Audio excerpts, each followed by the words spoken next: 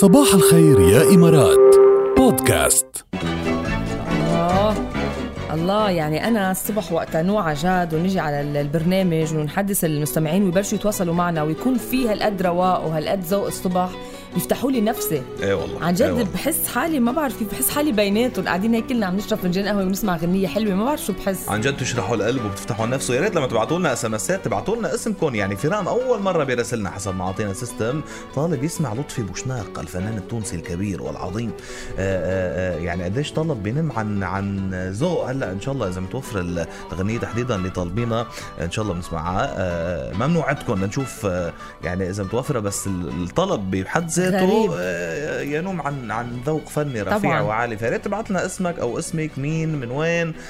خلينا نتعرف على بعض يعني والله انت جاد ليه ما اتصلت فيك؟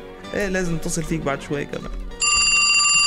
الو صباح الخير. لانه قلنا ما بنتصل بعلاء طبعا علاء بدنا نعرف نرجع نتذكر علاء من وين لوين بيروحوا وهيك. صباح الخير. صباحكم يا هلا. علاء نسينا انت متذكرينك بس نسينا وين قلت لنا بتروحوا قد بتسمعنا. من عجمان على دبي. من عجمان على دبي. لا لانه كان في اتصال تاني حدا امبارح او قبله قالنا من على ابو ظبي ساعه ونص بيسمعنا بس صح. مين ما بعرف والله شو بس مش انت يا علاء. لا مو انا. انت على دبي يعني ابو نص ساعه بتوصل. انا لا والله يعني في عندي مسافه 70 كيلو. شي 70 كيلو. اي ساعه بتوصل تقريبا؟ يعني على 7 إلا ربع منيح حسب. منيح يعني بتسمعنا من 6 إلى 7 إلا ايه حلوين. حلوين كتير. حلوين كتير. علاء كنتوا عم تحكوا عن الزمن الجميل. ايه عن زمن العربيات. ايه نحن ما جربنا زمن العربيات بس زمن التسعينات كانت من اجمل السنين. ايه يمكن اذا بتلاحظ انا عم بطلب الاغاني من السنين هاي. مزبوط مزبوط. على فكرة نحن كمان جيل التسعينات. هذيك المرة كنت عم بقرأ شيء لصديق معروف أيوة. على السوشيال ميديا صديقنا اسمه شادي شوقي.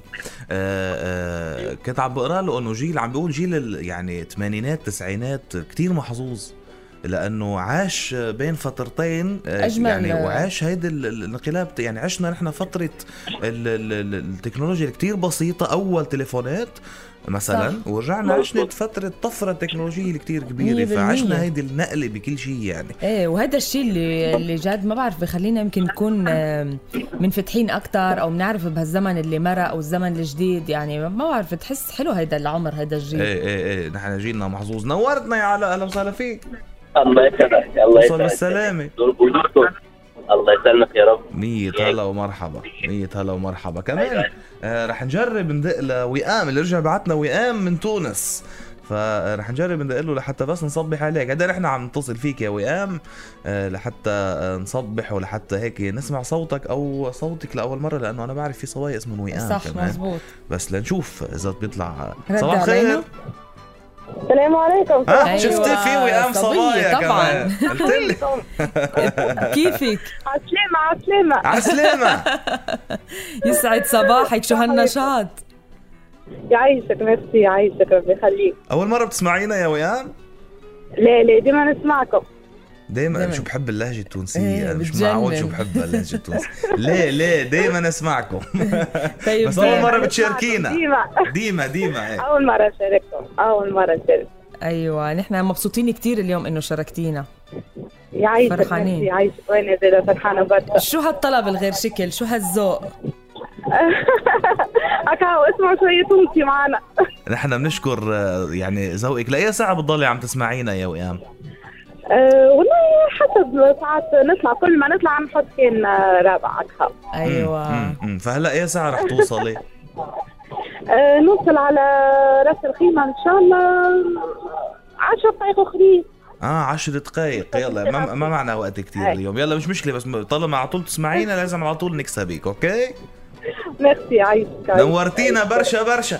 يعيشكم. يسعدنا صباحك ونهارك. انت شمسي انت ما تغيبيش. ما هو رح نجرب بس ما بعرف اذا ب 10 دقايق بلحق احط لك اياها يعني كرمال هيك سالتك. ان شاء الله. بس نورتينا بكل الاحوال. ميرسي. سلام. نهاركم. ميرسي بوكو. نهارك انت. الى اللقاء. صباح الخير يا إمارات مع ركال وجاد برعاية الأنصاري للصرافة. حمل تطبيق الأنصاري للصرافة الآن. اسمعوا كتير منيح لأنه في جوائز نقدية بقيمة 200,000 درهم بانتظاركم. بتبعتوا هلأ الأموال عبر تطبيق الأنصاري للصرافة ورح تحصلوا على فرصة إنكم تفوزوا بجوائز نقدية بقيمة 200,000 درهم. كمان رح يكون في عندكم جوائز تانية بقيمة 20,000 درهم مجرد ما تدعوا صديق لتحويل الأموال. هالعرض رح يضل 30 أبريل، تطبق الشروط. عرفت الغني؟ انت مشيت.